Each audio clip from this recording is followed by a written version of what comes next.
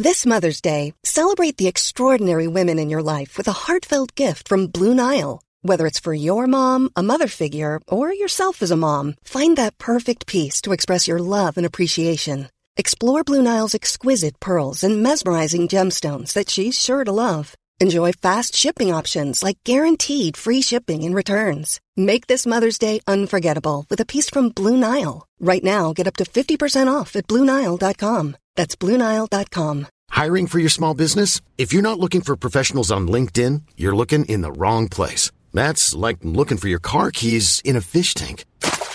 LinkedIn helps you hire professionals you can't find anywhere else, even those who aren't actively searching for a new job but might be open to the perfect role. In a given month, over 70% of LinkedIn users don't even visit other leading job sites. So start looking in the right place. With LinkedIn, you can hire professionals like a professional. Post your free job on linkedin.com/people today. Hi, I'm Daniel, founder of Pretty Litter. Did you know cats tend to hide symptoms of sickness and pain? I learned this the hard way after losing my cat, Gingy. So I created Pretty Litter, a health monitoring litter that helps detect early signs of illness by changing colors, saving you money and potentially your cat's life. Pretty Litter is veterinarian developed, and it's the easiest way to keep tabs on your fur baby's health right at home. Go to prettylitter.com and use code ACAST for 20% off your first order and a free cat toy. Terms and conditions apply. See site for details. Hjertelig velkommen til Historier som endret Norge, podcasten der vi skal utforske Norges historie gjennom kjente personer, hendelser og andre historier som har formet landet vi så glad i.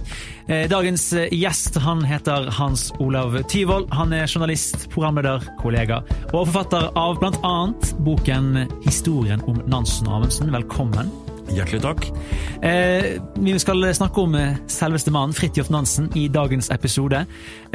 Du åpner denne boken, som jeg nevnte, med å skrive i forordet at polfarere liksom ikke som hvilke som helst andre, i hvert fall ikke i Norge. Nei, polfarere har jo vært en viktig, som man skal kalle det, byggekloss i den norske identiteten. Og det kom med Fridtjof Nansen. Så til de grader. Det handler om hans første bedrifter, men før vi kommer så langt som de, så må vi liksom prøve å danne oss et bilde av hvem denne fyren var. Fridtjof Nansen, han tross alt den eneste mannen som, så vidt jeg vet, har vært avbildet på pengesedlene 2 ganger. Riktig, altså norske pengesedler. Norske pengesedler, ja. Og ikke bare i Norge, også i andre land, for ikke å snakke om frimerker. Og skal vi bygge ham opp litt mer, før vi går nærmere inn og ser på hvem han så kan vi si at et sitat om han sier at han fortsatt det største universalgeni Norden har fostret. Ja, altså en renessansemann som man også kan si en som kan alt. Ja, om ikke kan alt, som i stand til å hive seg, og late som han kan alt, og hive seg i kastet med det, men det en mann med helt ekstraordinære evner, og jeg vel en av dem som opplevde han som en litt sånn kjedelig skikkelse da vi gikk på skolen, for han var liksom litt av en klisjé, sånn Ole Paus liksom, husk Fridtjof Nansen, Bjerkestammen, det var sånn... Han virket ikke ekte på en måte, og da jeg vokste opp så ble det laget en spillefilm om ham som for sikkerhets skyld var da i sort-hvitt, og var veldig dyster, som heller ikke ga noe særlig lyst til å bli bedre kjent med Fridtjof Nansen. Så først i voksen alder så begynner jeg å oppdage hva fyren egentlig gjorde, og hva slags mann han egentlig må ha vært, og det siste blir uansett spekulasjoner, for en av grunnene til at vi snakker fortsatt om Nansen, og at det skrevet så utrolig mange bøker om ham, det at det fortsatt et godt snev av mysterium igjen i ham. Jeg håper at vi i løpet av episoden kan få du som hører på til å bli smittet av Hans Olav sin entusiasme. Hvor viktig vil du si at Nansen i formingen av Norge som en nasjon og vår identitet? Enestående viktig. Jeg kan si at det vel knapt noen som kan sies å ha hatt en viktigere rolle gjennom hele den prosessen som gjør Norge selvstendig i 1905, og det jo en prosess som begynner lenge før 1905, og som strekker seg mye videre enn 1905, for det liksom ikke bare å erklære seg selvstendig, begynne solokarriere, man må få andre med på notene, og det var Nansens rolle, å få lille nye Norge til å bli akseptert, innlemmet i verden. Og man skal huske på det at da nyheten kom om at han hadde gått over Grønland i 1888, så var det for mange en fullstendig oppvåkning av en nasjonal identitet. Det ble sammenlignet med vikingtiden, og dette var i utgangspunktet en litt sånn vill. Jeg tror ikke Lars Monsen ville lagt ut på den turen, for å si det sånn. Men hvis vi starter helt fra begynnelsen av, barndom, hva slags familie var født inn i, hvor er han fra? Han fra Oslo. Han født inn i et Oslo i 1861, som da rommet omtrent noen og 60-70 000 innbyggere, så det var en ganske liten by i så måte. Faren hans het Baldur, han var sakfører, og moren hans var en enke som faren hadde vært sakfører for. Og så kommer Elvis-aspektet ved Nansens barndom inn med en gang, fordi at, for egentlig skulle ikke Fridtjof vært født, for det ble født en annen Fridtjof som døde. Ok. Så han var på en måte Fridtjof 2. Og så får han en lillebror som heter Alexander, som kommer til å gå i farens fotspor og bli sakfører og bli en veldig viktig for Nansen i å ta vare på forretningen hans. Det ikke polfarer alltid så flinke til. Men så dør moren, og disse gutta ganske unge, og det som litt spesielt når man ser på forholdet mellom faren og denne Fridtjof, det at faren oppdager sønnen og sier til sånn givelse, jeg tror Fridtjof et slags geni. Jeg skjønner bare ikke hva slags geni det Allerede i ung alder? Ja. Så faren innså at sønnen var en spesial begavelse, uten at han kunne skjønne hva begavelsen helt sto i, og han valgte å svare på det og la sønnen få mest mulig rom til å utvikle seg selv. Faren var for eksempel dypt kristen, men hadde aksepterte at sønnen Fridtjof, som var veldig vitenskapelig orientert veldig tidlig, var ateist. Så han hadde veldig, veldig store forventninger til sønnen, og det hadde omverdenen også, for han var best i skøyteklubben, han var en djevel på ski, han og broren jakta i Nordmarka, bodde i Nordmarka om sommeren, viste seg også å være en staut, atletisk og vakker ung mann som damene hadde blikk for, og han hadde blikk for damene. Så han vurderte, og han var helt usedvanlig begavet på skolen. Han var en av disse elevene som det verste læreren kan få, som bedre enn dem i alle fag. Så han kunne velge å vrake, for så vidt gi ut utdannelser, men det som selvfølgelig var prioriteten for ham var å finne en utdannelse som ga ham anledning til å være ute i frisk luft. Ja. Så forstmann og alt mulig ble vurdert, militærkarrierer og så videre, men han falt ned på zoolog. Zoolog, altså dyr og den slags? Ja, og det interessante her, det at det største instituttet lå da i Oslo, og de var veldig klare for å få den unge mannen som allerede liksom hadde markert seg i idrettsliv og som en usedvanlig skarp ung mann. Men så gjør han det litt overraskende valget ved at han velger å heller studere i Bergen. Ja, ok. Det kan man jo lure på hvorfor folk gjør selv på en god dag. Men saken var at Nansen så at miljøet i Bergen var mer utadrettet mot omverdenen. Altså det var faktisk mer fagfolk utenifra og et større omløp med vitenskapsfolk ute. Så det ble til at han studerte i Bergen, og den tiden i Bergen den ble veldig, veldig viktig for ham. Han markerte seg fra første stund som en mann i bybildet i Bergen med klærne sine. Ja, hva slags type han der? Nansen var en moteløve. Ok. Og ikke bare var han en moteløve, han var en foregangsmann når det gjaldt moter. Han faktisk blitt sammenlignet med Coco Chanel i så måte.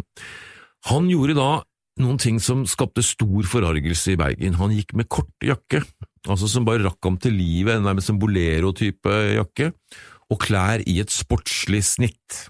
Riktig. Dette ble sett på som direkte usedelig. Han fikk tilrop som at de Nansen, de stiller til skue det vi andre prøver å skjule, for den gang gikk man liksom med lange frakker og så videre. Ja. Og det mest dramatiske med påkledningen til Nansen, det var at han gikk ikke med hatt. Riktig. Og den gangen så var hatten et veldig viktig virkemiddel til å signalisere din sosiale status. Hatten du bar sa veldig mye om hvem du var i samfunnet, yrkesmessig og hvor du sto på den sosiale rangstigen. Så det for en mann, og opp til en akademiker, ta av seg hatten og begynne å vase rundt i byen barhodet, det var nærmest som oppfordret til sosialisme før noen hadde hørt ordet nevnt. Og det nesten litt kuriøst at senere i livet skulle Nansen bli berømt for at han alltid gikk med slike fjongehatter. Så det forandret seg etter hvert. Han kommer også godt ut av de akademiske kolleger, og ikke minst skriver da sin vitenskapelige avhandel om slimålens nervesystem. Dette forskning som var med på å legge grunnlaget for forskningen om menneskets nervesystem, og var på faktisk pensumet på legestudiene og zoologistudiene til langt ut på 1940-50-tallet, altså glimrende akademiker, og i forbindelse med dette arbeidet så får han bruk for enda et av sine talenter, fordi den gangen har man jo ikke mulighet til å ta bilde av det man ser i mikroskopet. Så det var en kunstform i seg selv å sitte med altså det ene øyet i mikroskopet og tegne det du så med den andre. Riktig. Og det det man ser på sånne gamle vitenskapelige plansjer fra 1800- og tidlig 1900-tallet og sånn. Og Nansen var jo helt fabelaktig til å gjøre dette, viste det seg. Men han gikk jo da på kurs, han syntes det var best å gå på tegnekurs før han gjorde det.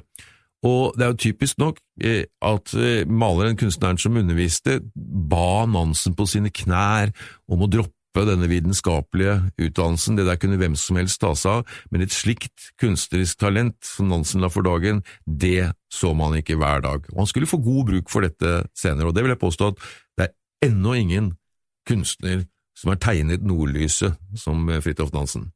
Jeg føler jo, altså du nevnte jo tidligere at Nansen kan framstå som en klisjé, fordi han så perfekt i forhold til alt, og jeg føler at hvis vi bare stoppet historien vår her, så hadde jo det fortsatt vært sant. Han har allerede oppnådd kjempemye i ung alder. Men så har jeg også hørt noen historier. Stemmer det at han gikk på ski helt fra Bergen til Oslo? Nei. Nei? Ja.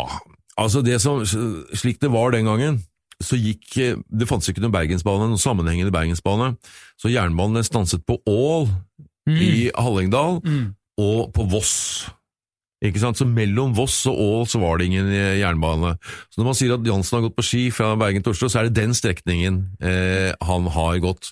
Og det jo litt morsomt hvordan det skjer da, for det blir jo dårlig med skigåing når du bor i Bergen. Så han savnet dette her da. Så fant han ut at nå det snart tid for Husebyrennene, nå mer kjent som Holmenkollrennene. Så han bestemte seg for å dra en tur til Kristiania og hilse på faren og være med i Holmenkollrennene, og da gikk han altså da først på ski fra Voss til Ål, langs etter Hemsedal. Det var han ikke den første eller siste som har gjort. Men etter at han har deltatt i Holmenkollrennet, hvor han ble nummer 7 for øvrig, så skal han tilbake, og da bestemmer han seg på impuls på å gå over vidda. Vinterstid. Alene. Altså, Nansen bryter alle fjellvettsreglene på en gang unntatt det der å være i god form. Ha med seg bikkje, ost, flappbrød, og så gir de seg i vei. Og alle de fastboende sier at dette galskap, dette ingen som har gjort, altså du kommer garantert til å bli borte og fryse ihjel på vidda, vi finner deg til våren, ha god tur. Og han bruker 2 døgn på det, og må grave seg ned i snøen sammen med bikkja, men klarer dette her, og da begynner hans karriere som offentlig person for alvor, for han skriver en artikkel, en føljetong nærmest, i Aftenposten om dette her, som faren jo da leser med stor bekymring. Men oppi dette her så begynner mer og mer drømmen å våkne om at det kanskje i det kalde element han har sin fremtid. Og dermed så havner han som student oppe i Nordishavet. Blir med på en selfangstskute, og de selfanger, dette tøffe karer, altså. Så de sier, hei, her kommer en student, ikke sant? Og ser på han som en bløtfisk, og det som skjer på den turen, det at Nansen setter seg i respekt, altså han vinner dette mannskapets respekt, ved at de ser at det en fyr som arbeidsom, tar i et tak, fryktløs, besluttsom, lærevillig. Så etter hvert så går det såpass at når de treffer isbjørn, så flyr de ned og vekker Nansen så han skal få lov å skyte den. Såpass. Ja, for han synes det så veldig gøy å skyte isbjørn. Og i løpet av turen så fryser de fast i isen. Riktig, så båten helt støkk. Den sitter frosset fast i isen, men det Nansen da får erfare, det at isen jo ikke frosset fast, den et digert isflak som beveger seg med store hastigheter. De bare ser kysten av Grønland, de får se østkysten av Grønland, og han bare sier at wow, dette her beveger seg ganske fort. Så en tanke begynner så smått å sette seg fast i hodet hans, som vi skal komme tilbake til litt senere. Men han ser østkysten av Grønland, og han vet at ingen har ennå tatt kreditt for å krysse Grønland fra den ene kysten til den andre. Og han bestemmer seg for å gjøre det som sin første sånn polarbragd, kan du si. Og den turen har veldig liten vitenskapelig verdi. Den fremstår som mye av en sportsbegivenhet. Ja, fordi han kan liksom. Ja, fordi han tror han kan. Ja. Og det er et ganske vilt foretak dette her blir, skjønner du, fordi at han setter da sammen et lag av 5 mann. 2 av dem er samer. Ja. Og det røper noe veldig viktig om Fridtjof Nansen som kommer til å følge som en rød tråd gjennom livet. Det røper en respekt for urbefolkningers forhold til sitt miljø og kunnskap om sitt miljø. Og han hyrer også en ung kar som heter Otto Sverdrup, som skal bli et av de største navnene i norsk polarhistorie. Og så fatter han en helt vanvittig beslutning, fordi alle forsøkene noen gang på å gjøre dette her, og alle som har tenkt på det, tenker at man må krysse fra den bebodde vestkysten av Grønland over til den ubebodde, mer eller mindre, østkysten. For da, hvis man gjør det, så kan man, helt til man er halvveis og vel så det, gi seg og komme tilbake, altså du har et ganske langt sånn tilbakepunkt. Ja. Han velger å gå fra øst til vest. Det betyr at det er ikke noe å gå tilbake til hvis ting går gærent. Det setter virkelig alt på alt på en. Ja, han satser bokstavelig talt alt på et kort. Og det er ikke noen spøk, skjønner du, fordi at innlandsisen på Grønland, den befinner seg på 3000 meters høyde. Herlighet. Så du kan tenke deg hvordan det er på norske høyfjellet, som ligger altså vanligvis på godt under 2000 meter, så kan du forestille deg en dobbelte høyden av det.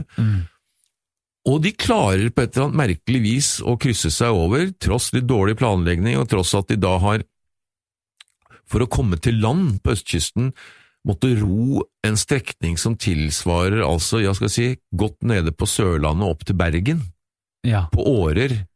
Det er før de i det hele tatt kommer i gang med turen. Så det er en vanvittig kraftprestasjon de gjør når de kommer seg over. Det går veldig nesten gærent, for Nansen har nemlig forbudt tobakk på turen. Det er ikke populært. Nei, fordi gutta begynner da å røyke det helt utroligste, og de begynner å røyke tauverk og sånn, så er det disse samene som på det som en form for tortur. Så ekspedisjonen går på et punkt nesten i oppløsning, fordi det går opp for Nansen at de fermer altså bare rett og slett røyke opp utstyret sitt da. For det var bare en snadde på søndag, jeg tror de hadde greier. Så kommer de på mirakuløst vis frem til østkysten, siden Nansen og Sverdrup kommer frem, i et håp om å rekke danskebåten, siste danskebåten som går, ellers før de blir isolert fra vinteren. Og for å rekke dette her, så har de satt igjen resten av mannskapet, men Nansen og Sverdrup tar da teltet, og hendig bygger det om til en kano. Oi! Ja, de syr teltet om til en kano, så har det er dårlig med padleårer, så de padler med kvister. Riktig. Som de har funnet, og så padler de, og så kommer de akkurat for sent til danskebåten. Så dermed så blir hele gjengen tvunget til å overvintre på Grønland. Og her er det Nansen lærer eskimones liv å kjenne. Og han studerer og virkelig blir utdannet i inuittenes overlevelsesteknikk i det kalde.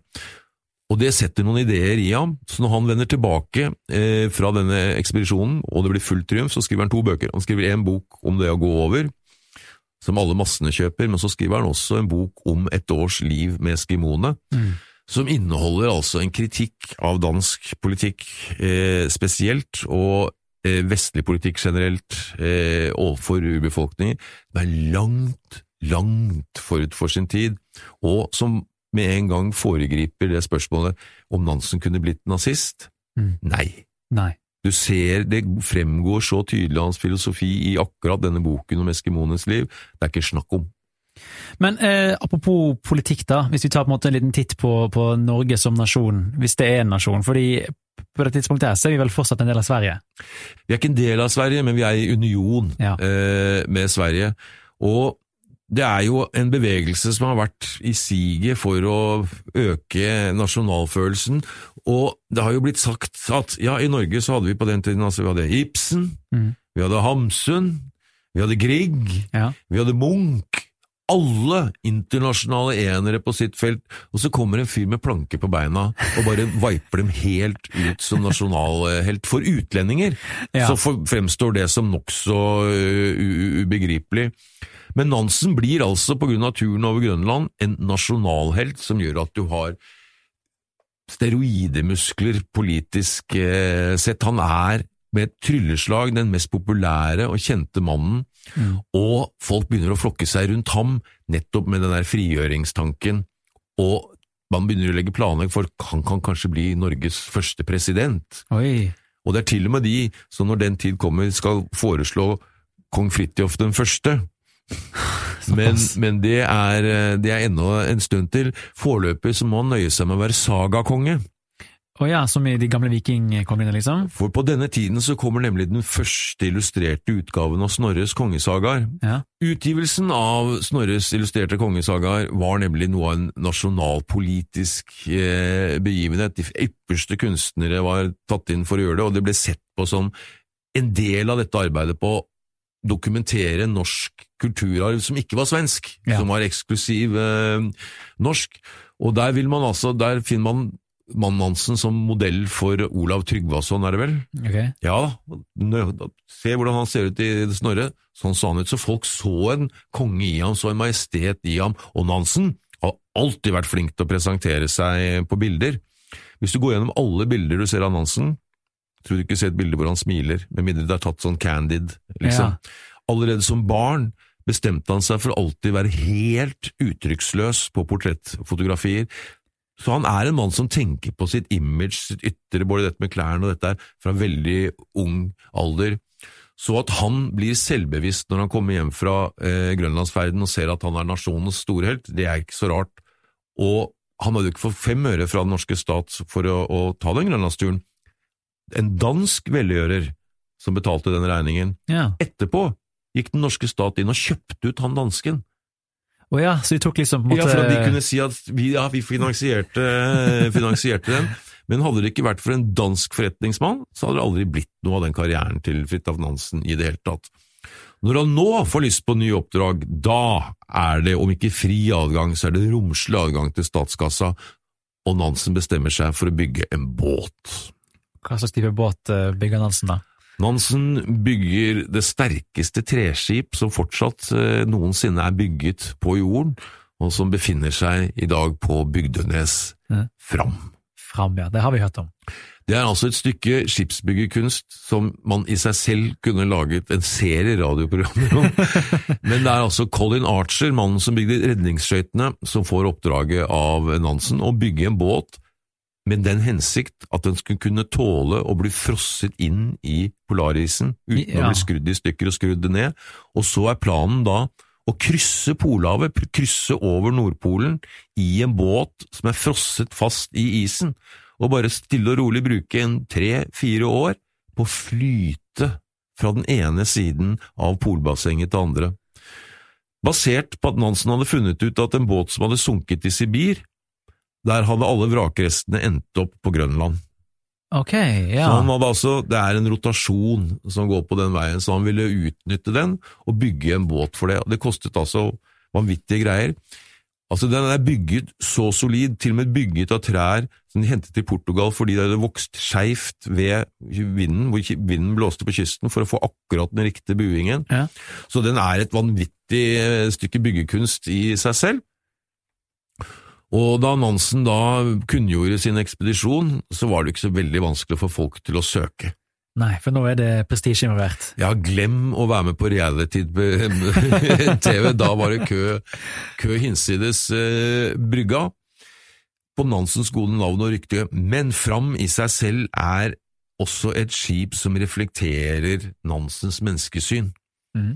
For det helt uvanlig på denne tiden å bygge et sånn type skip, sammenlignet med hva utlendingene har. Her bygges det lugarer hvor alle likestilt. Det ikke sånn at offiserer her og mannskap der og slik. Det altså et lite sosialistisk samfunn i praksis. Ja. Og det rett og slett helt eventyrlig hva han klarer å få til med den båten, og ikke minst at han klarer å få folk med på ideen, som jo ganske vanvittig, og flyte over Polhavet. Ja.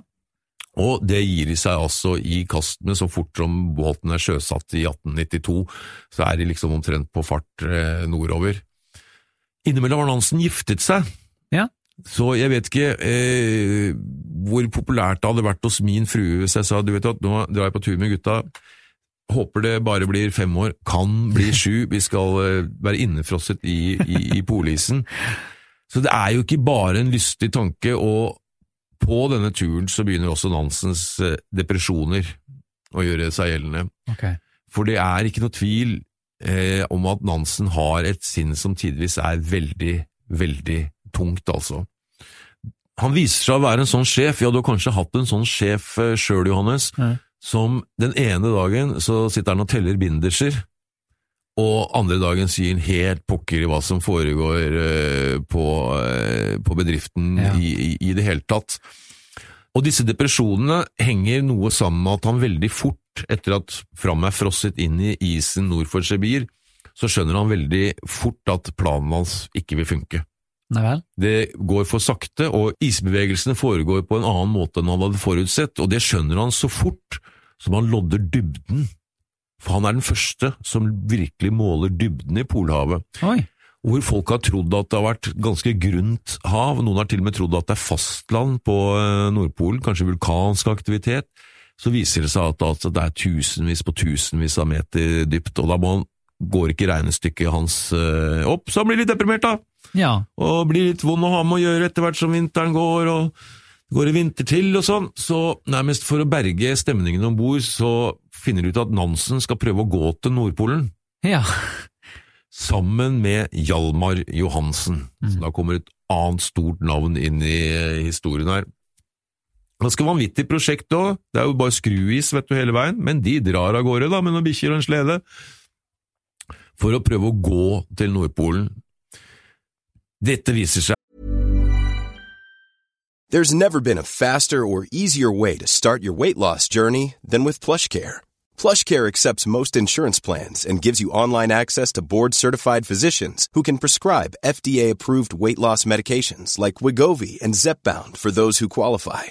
Take charge of your health and speak with a board-certified physician about a weight loss plan that's right for you. Get started today at plushcare.com/weightloss. That's plushcare.com/weightloss. plushcare.com/weightloss. Mom deserves the best, and there's no better place to shop for Mother's Day than Whole Foods Market. They're your destination for unbeatable savings, from premium gifts to show-stopping flowers and irresistible desserts. Start by saving 33% with Prime on all body care and candles. Then get a 15-stem bunch of tulips for just $9.99 each with Prime. Round out Mom's menu with festive rosé, irresistible berry chantilly cake, and more special treats. Come celebrate Mother's Day at Whole Foods Market. Burrow is a furniture company known for timeless design and thoughtful construction, and free shipping, and that extends to their outdoor collection. Their outdoor furniture is built to withstand the elements, featuring rust-proof stainless steel hardware, weather-ready teak, and quick-dry foam cushions. For Memorial Day, get 15% off your Burrow purchase at burrow.com/acast, and up to 25% off outdoor. That's up to 25% off outdoor furniture at burrow.com/acast. Det jo etter hvert å være en ganske håpløs oppgave, nettopp på grunn av isbevegelsen. De kan bruke en dag på å gå, la oss si, 3-4 kilometer, kjempe seg frem over skruiser med en slede på slep, bare for å finne ut om morgenen at isen har beveget seg sånn at de befinner seg liksom enda lenger bak enn de gjorde dagen før, og så videre. Så det blir litt sånn motløst etter hvert, og når de etter hvert blir angrepet av isbjørn, og sånn, så begynner det etter hvert, og det Johansen da, som kommer i slagsmål med en isbjørn, og samtidig som det skjer, så kajakken deres i ferd med å flyte ut på havet, Så Nansen må liksom berge kajakken før han kan prøve å hjelpe sin kjære kollega, som da sier at, med den berømte replikken, «Nå det best de skynder dem, Nansen, ellers jeg redd det blir for sent», mens han står i slagsmål med en isbjørn. Veldig velformulert. Veldig velformulert. Så igjen så tar man og bygger kajak av telt, som man jo har erfaring med. De bygger 2 små kajakker, setter opp et seil, og gir seg til å skulle seile til sydover til Frans Josef Land eller Svalbard. Og da kan du tenke deg, i Nordishavet, og utrolig nok så klarer de det, altså. De klarer å seile til Frans Josef Land i en sånn båt som ikke jeg ville seilt til Nesodden med en gang. Og når de kommer hit, da begynner vinteren å komme. Ok. Så hva gjør gutta? De bygger seg en liten hule, altså dette på Eskimo-maner, på å prøve å overleve. Skyter godt med vilt, og det jo da hvalross og sel og sånne ting det går i. Og så legger de seg rett og slett i en av Nansens mest geniale oppfinnelser, den dobbelte sovepose. Altså en sovepose med hvor det plass til 2 mann. Riktig, ja. Slik at man kan utnytte hverandres kroppsvarme. Smart. Og her overvintrer de da, inne i denne hula, spekkhula, mens de brenner da talg, seltalg. Det det de har til lys, så de jo svarte som sot når de kommer ut om våren. Og når julaften kommer, så spiser de litt godbiter i den grad de har det, og så bestemmer de seg for å gå over til å være dus. Dus? Ja, så inntil da har de snakket de Nansen, sånn, ja. De Johansen, så da går de over til å bli Fridtjof og Hjalmar, og si du. Ja, og for å også ytterligere markere julaften, så snur de undertøyet. Ja. Ja. Så det en utrolig overlevelse, og hvor Nansen nok en gang må ut og bade i ishavet på kajakker som forsvinner og sånn. Det rett og slett en cowboy-historie nesten ikke til å tro. Ja. Så tar de seg til fots etter hvert som våren begynner å nærme seg, treffer på noen engelske forskere i området, havner i Tromsø, og det første Nansen tenker på selvfølgelig utruste en ekspedisjon for å finne Fram. Hva har skjedd med Fram? For ingen har hørt fra Fram. Ja. 2 dager senere så dukker skuta opp. Den har tilfeldigvis da kommet seg løs etter 2,5–3 år i isen, akkurat samtidig som Nansen og disse folka på vei sørover.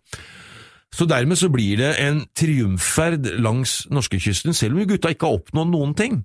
At de har ikke gjort annet enn å overleve og bruke masse penger, men også ta noen masse vitenskapelige målinger som den dag i dag utgjør selve grunnstammen i klimaforskningen rundt Arktis. Så vår kunnskap om klimaendringer i Arktis, og i verden generelt, ville ligget tilbake i dag hvis det ikke var for det, for dette de tidligste dataene vi har på mye av den forskninga. Tenk på det. Og langs hele kysten, du har sett sånn der kongeskip minutt for minutt, eller sånn, glem det altså. Det var alt som kunne flyte, var ute og hyllet Nansen langs, sånn var et virkelig signingsferd. Så når han ankommer Oslo med mannskapet, så altså den største festdagen som noen kan huske. En av dem som står i mengden en 16-åring som heter Roald Amundsen. Ja, det et kjent navn, ja. Som den dagen, når han ser all den viraken Nansen blir til del, så bestemmer har Gunn Amundsen funnet ut hva han skal gjøre med livet sitt, ja. Ja, han skal bli den andre store polfaren, ja. Og da han jo stort etablert, så dette bøkene selger, og han tenker så smått på å begynne med litt familieliv, men så det at politikken kommer og tar ham. Ok. For det har jo denne tanken om et selvstendig Norge, den vokser jo hele tiden. Vokser seg så sterk at det på tide å begynne å lodde hvordan man skal gjøre dette her praktisk. Og da blir Nansen en veldig sentral figur, og ikke minst så blir han en sentral figur, hvis vi skal gjøre litt kort her, ved å koble Norge til det å ha kongehus. Okay. Altså en nyetablert nasjon i 1905, ikke noen måte noen selvfølge at det skulle bli et monarki, men Nansen skjønner veldig at vi har bare ett håp, vi må koble oss til de europeiske kongehusene hvis vi skal ha håp om selvstendighet. Og veien om dette går via det britiske kongehuset. Ja. Så han drar dit og har mye samtaler, og først og fremst med folks hjemme. Wedel Jarlsberg ble liksom hans viktigste kompan her hjemme. Etter hvert som utviklingen går frem, og man faller ned på at man bør ha et kongehus, så blir det altså spørsmål om hvem skal bli den kongen. Og da er det noen som har foreslått altså kong Fridtjof den første hadde vært veldig fin. Men Nansen er heldigvis ikke i nærheten av å tenke den tanken på alvor. Derimot så blir det han som kort sagt oppdrar den danske prins Karl og transformerer den danske prins Karl til å bli den norske kong Håkon. Helt ned til å tvinge stakkars prinsesse Maud til å gå på ski. Riktig nok bare sånn at fotografene skulle ha et bilde av det, men hun snakket jo til sin dødsens dag om at hvilken forferdelig opplevelse det var når hun var på tea-parties i Buckingham Palace hos sin familie. Så vi får nå vår selvstendighet, men det er jo bare begynnelsen på å vise altså hvordan etablerer man nasjonen, og da finner man ut at det er gunstigst å sende Nansen som ambassadør til London. Ja. Og her spiller han en veldig sentral rolle, og det er nok et pussig liv for Nansen, for at han må liksom gå med silkestrømper og dumme uniformer og sånn. Det er ikke noe å gå barhodet og med pjekkert her, nei. Og blir veldig populær i London-sosieteten, og hos damene Royal Geographical Society tar ham som æresmedlem, og i det hele tatt han blir virkelig bejublet og hyllet, og hjemme sitter kona og kanskje ikke er så fryktelig fornøyd med hans, og det sliter veldig på hans privatliv. Han betaler på den tida, og ikke minst de rundt han betaler en høy pris for det han gjør. Og hele tiden så lengter han jo da tilbake til forskningsarbeidet igjen. Ja, han vil ikke høre hjemme i politikken? Nei, det er i grunn tydelig, ikke at han mistrives, for han behersker jo tydeligvis det politiske spillet og det politiske språket, men han er og forblir i eget sinn først og fremst forsker. Ja. Det er det ikke noe tvil om. Man får for så vidt en siste tur i Polhavet som blir hyggelig, hvor han har med seg barna og seiler rundt Svalbard, og gjør også vitenskapelige undersøkelser der også, men det som blir det store avskjeden for han skjønner selv at han er ferdig som polarhelt, det er når han låner bort Fram til Roald Amundsen. Ja. For Nansen hadde en drøm, og så en mulighet. Husk på at det er akkurat som et fotballag som alle elsker, men de har aldri vunnet et trofé, hvis du mener. Ja. Så han hadde begynt å snuse på det med Sydpolen. Ja. Førstemann på Sydpolen, det måtte være det eneste som sto igjen, men han kom liksom aldri i gang med planleggninger. Og mens han sitter og stusser på denne Sydpolplanen, så kommer altså denne Amundsen og spør om han kan få låne Fram, for han har tydeligvis til å gjøre et nytt forsøk på å nå Nordpolen med Nansens metoder, og det han gjør, det er at han bløffer Nansen, og han smiger Nansen ved å si at liksom den planen din var jo den helt riktige, det var bare innfrysningspunktet som var feil, og starttidspunktet, jeg vil gjerne gjøre et forsøk å starte, ikke sant? Ja. Så dermed så sitter Nansen med et dilemma der så skal han får kniven på strupen, altså skal du gjøre Sydpolen så må du bestemme deg for det nå, og så må du si nei til at Amundsen kan låne Fram. Lar du Amundsen låne Fram, så sier du nei til noen som helst polarfremtid forbundet med Fram.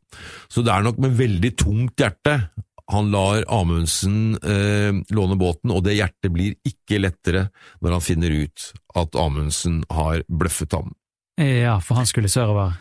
Han skulle så langt sør som det var mulig å komme. Ja. Og Nansen ble meget fortørnet og forbannet og følte seg sveket og løyet til med god grunn over dette, og etter det så var han ikke noe glad i Roald Amundsen, så det hadde ikke vært noe særlig hjertelig forhold før det heller, men da ble forholdet direkte utrivelig altså. Så skuffelsen var stor, og ironisk nok så ble det Nansens rolle å holde minnetalen over Amundsen da Roald Amundsen døde. Og den er ganske interessant, for den er full av patos om livet nord, ikke sant? Det er veldig den tidens tyngde, vakkert og poetisk snakket, men hvis du leser den 2 ganger, så inneholder den faktisk egentlig ikke et eneste positivt ord om Roald Amundsen. Så den sier jo i seg selv noe om Nansens evner til å benytte ordet og til å være en diplomat. Altså du kan gi en mann en langefinger i hans egen nekrolog, og det ser ut som en hyllestale. Ja. Det en begavelse i seg selv. Så da blir det et farvel til den aktive polarforskningsdelen av livet hans. Han straffer Amundsen ved at når Amundsen kommer tilbake fra Sørpolen, så tvinger han Amundsen til å stå ved sitt ord om at han skal dra til Nordpolen og følge planen hans slik han hadde sagt. Ja. Så Amundsen blir moralsk forpliktet til å bygge seg en båt selv, ja, og se å komme seg til Nordpolen per is. Så han bygger Gjøa, og det blir jo den store fiaskotrippen til Roald Amundsen, som selv får slite med depresjoner og begynner å forlate ekspedisjonen sin på samme måte som Nansen gjorde, ikke for å dra på Nordpolen, men nærmest for å dra på bar i Sibir, altså. Ja. Så den bløffen med Nansen blir på en måte en del av Amundsens undergang, og viser jo at Nansen var en mann som ikke glemte sine fiender så lett. Og så, hvis vi ser litt sånn i det store bildet, 9 år etter Norge blir et uavhengig land, så bryter det ut verdenskrig i Europa. Norge jo nøytrale, det skal vi snakke mer om i en annen episode, men Nansen skal allikevel få en ganske viktig rolle her. Ja, for det blir jo fort, vi havner jo mellom barken og veden, altså en liten ny nasjon uten noen som helst form for muskler, og etter hvert så blir det jo knapphet på varer og på mat. Og da det man snur seg til Nansen igjen, da. Det liksom flerbruksmannen fremfor noen i norsk historie. Så det blir han som drar til USA og forhandler med amerikanerne og sørger for at vi da blant annet får korn. Men det også verdt å merke seg at den handlingen i seg selv, det altså da første gang det nye Norge søker hjelp på den måten ute, så vi knytter oss altså til USA. Så Nansen også en nøkkelfigur i den delen av norsk historie. Der kan man si at en del av den tette tilknytningen vi har til USA den dag i dag, begynner med Nansen som drar til Washington for å plukke korn, hadde jeg sagt. Og han blir veldig nedtrykt av første verdenskrig, altså den gjør et veldig, veldig inntrykk på ham. Han blir veldig opptatt av hvordan man skulle kunne unngå dette her for fremtiden. Så dermed så blir han jo med på å lage dette her som har blitt betraktet som en slags sånn forløper til FN da, Folkeforbundet. Ja, League of Nations. Ja, så han blir jo da, kanskje som en følge av sin generelle livsinnstilling, så blir han hans største innsats kanskje som humanist. Etter hvert som utviklingen i Russland viser seg å gå den gale veien etter russiske revolusjonen, og det blir stor hungersnød, og ikke minst i Armenia, så kommer han igjen og spør Nansen, som nå i ferd med å bli en ganske godt voksen mann, og viser seg at livet har slitt mer på helsa hans enn man skulle tro. Og ikke minst så har han den evnen til å bli veldig dypt berørt av det som skjer, og det vel noe av forklaringen hvis vi skal gå tilbake til den der beskrivelsen av ham som et universalgeni. Ja. Og til den grad jeg har prøvd å analysere Nansen, så vil jeg si at han en mann som i stand til å gå veldig dypt inn i hva det enn han går inn i, bortsett fra sitt ekteskap, så tar han alle ting veldig grundig for seg, og han i alt han gjør løsningsorientert. Og det kom jo veldig godt med i forbindelse med det som skal bli de såkalte Nansen-passene. Ja, de må du fortelle om, det helt sinnssykt. Ja, for det blir, etter enhver krig, så blir det et problem med folk som ikke kan dokumentere at de har tilknytning til noen nasjon. Noen gang kan det være at til og med at nasjonen de var en del av utslettet og delt opp mellom andre nasjoner. Du får folk som rett og slett skal vi kalle det hjemløse i stor stil. De har ikke statsborgerrettigheter noe sted, og dermed kan de heller ikke flytte på seg. Så sterk var Nansens posisjon på denne tiden at han utstedte da et pass på sitt gode navn og rykte. Det het faktisk Nansen-passet. som gjorde det mulig for flyktninger å bevege seg over grenser. Det var riktig nok ikke alle steder dette passet ble respektert, men det gjorde repatriering, som det heter, av mange flyktninger mulig. Samtidig så ble jo Nansen vitne til hvordan altså sult ble brukt som et virkemiddel i politisk kamp i det nye Sovjet-imperiet.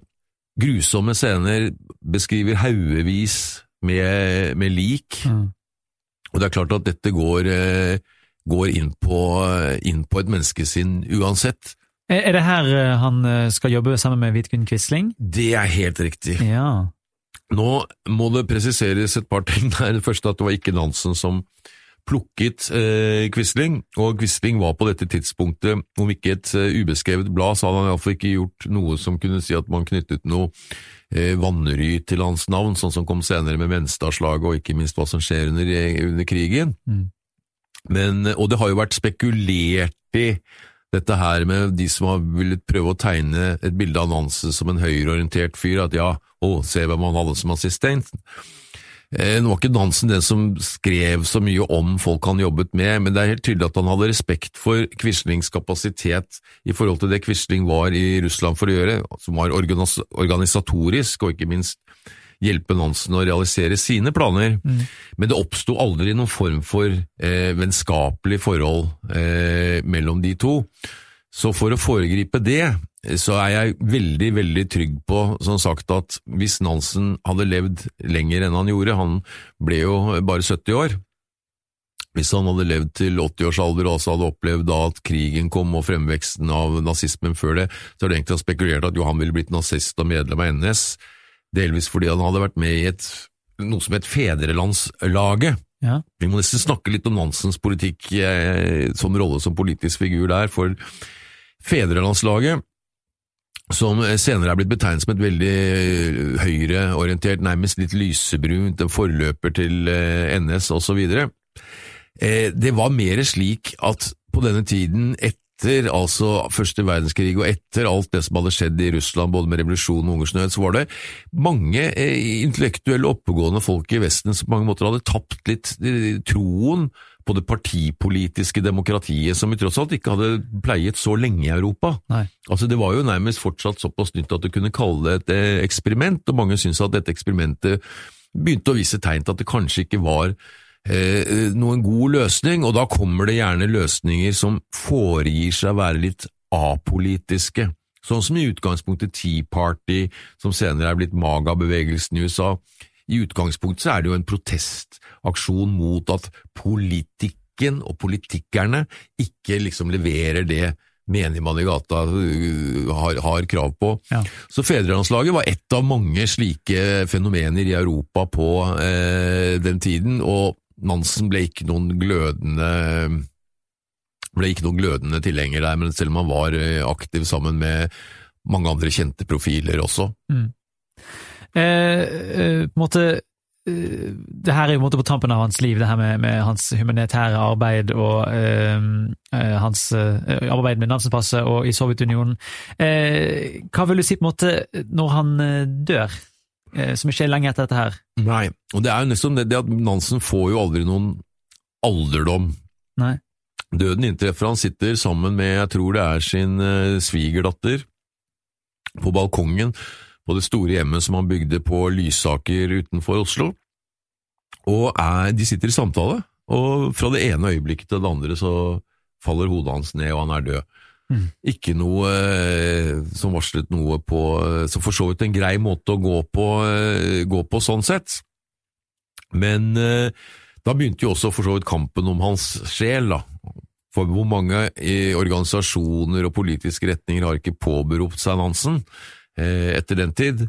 Men så hadde fyren vett på å dø da, en ukes tid før 17. mai. Ja. Ja, en dag som jo vanligvis forbindes med jubel. Og dermed så ble altså 17. mai ble det året sørgedag. Riktig. Nansen ble begravet på 17. mai, og det var altså sorte flor av folk som sto med bøyde hoder, og ja, en trist dag. Og også et vitnesbyrd i seg selv om hvilken posisjon han hadde opparbeidet seg i nasjonen.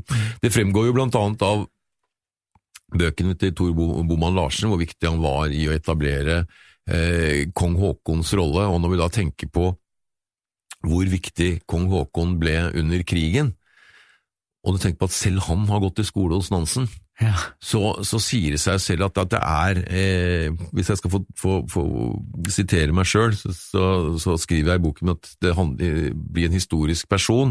Han har vært til stede, rett tid og sted. Men for Nansen så liksom rett sted, det innlandsisen på Grønland, Nordpolen, det dødsmarken i Armenia, det sosieteten i London, og rett tid strekker seg altså helt fra begynnelsen av 1880-åra og helt frem til 1930.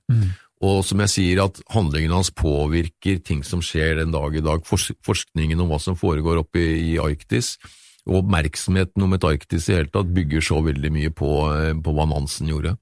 Men til tross for hans enorme vinninger i karrieren hans og hvor stor mann han har vært i historien, så maler du likevel et bilde av en mann som også opplever mange tragedier, og som har et komplisert og vanskelig liv på mange måter. Han har et komplisert og vanskelig liv. I nevnt så vidt dette ekteskapet som det blir vanskelig for ham å få noe drag på, så har han en sønn som sykelig, som dør, og det blir en veldig, veldig sorg for ham. Da han alenefar for sønnene sine, og så dør altså den ene. Og det blir sagt at etter det så var han ganske utrøstelig. Men vi må også snakke litt om festmannen. Festmannen, ja. Og hvordan Nansen har påvirket våre dagligliv, for hans kanskje største innsats hvordan han har formet nordmenns dagligliv. Ok. Først og fremst ved å gjøre vinteren til en venn. Ikke sant, ja. Og det Nansens kanskje største bidrag, som sagt, til det daglige. Det at før hans tid, så han gikk ikke på ski, det kom som en sånn spesialinteresse på den tiden, men Nansen bidro noe voldsomt til dette her, og som sagt gjøre naturen, og ikke minst årstidene til din venn. Hans største budskap var egentlig liksom, kom deg ut! Ikke bli sittende på baken, kom deg ut, og som følge av det, uten at han sa det, så blir man jo engasjert. Så det var liksom det aktive friluftmennesket som vi kjenner det. Det den ene store avtrykket. Det andre store avtrykket jo Norges rolle som internasjonal megler. Som jo har betydd enormt for hvordan vi blitt posisjonert i verden, og den jo også da etablert, kan du si, på mange måter av Nansen. Og som sagt, så forblir han allikevel et sånt mysterium, altså det som du antyder, sånn, var han en lykkelig mann? Nei, neppe. Så på tampen av det hele så blir han altså en mann med alle disse fantastiske talentene som når utrolige mål, berømmelse, rikdom, men var han lykkelig? Neppe. Hans Olav, du nevnte jo helt på starten at, og det sikkert mange som kan kjenne seg igjen i det, at man alle har et forhold til Nansen, enten det via gatenavn eller statuer eller bare man leser om han på skolen, men som man sier, man kan ha også litt sånn traust forhold til han som litt sånn klinisk klisjé på en måte. Men nå som vi har hørt alt dette her, hva det du vil vi skal på en måte tenke på når vi tenker på Fridtjof Nansen i tillegg til det du nevnte på tampen her? Nei, for det første så ubevisst så tenker vi på ham hver gang vi går skitur i skogen, for det vil vi muligens ikke gjort i den grad uten ham. Men jeg tror nok at det som å lære av Fridtjof Nansen, og da må man huske på at det var en helt usedvanlig begavelse, denne fyren, men det nettopp den allsidigheten i det, og at han helt åpenbart, når han velger levevei, skjønner at det ikke bare hodet som skal engasjeres, men også kroppen. Så den helhetstenkningen rundt mennesket, kropp og sjel. Og så vil jeg legge til, basert på boken hans om livet med eskimoene, det året han bodde der, at det synet hans på egalitet mellom folk langt forut for sin tid, og selve idealet den dag i dag, og at vi her i Norge har kanskje fått til oss en større skje med det tankegodset der enn mange folk i andre land. Det tror jeg også vil takke Fridtjof Nansen for. En fantastisk mann og en fantastisk gjest har også vært Hans Olav. Det har vært hyggelig å ha deg her. Alltid en glede. Du har hørt historier som endret Norge, med Johannes Grindheim Ølfernes.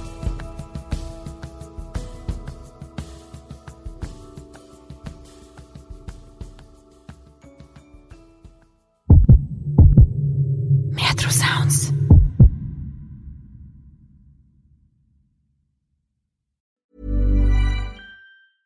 Imagine the softest sheets you've ever felt. Now imagine them getting even softer over time. That's what you'll feel with Boll & Branch's organic cotton sheets. In a recent customer survey, 96% replied that Boll & Branch sheets get softer with every wash. Start getting your best night's sleep in these sheets that get softer and softer for years to come. Try their sheets with a 30-night guarantee. Plus, get 15% off your first order at bollandbranch.com. Code BUTTERY. Exclusions apply. See site for details.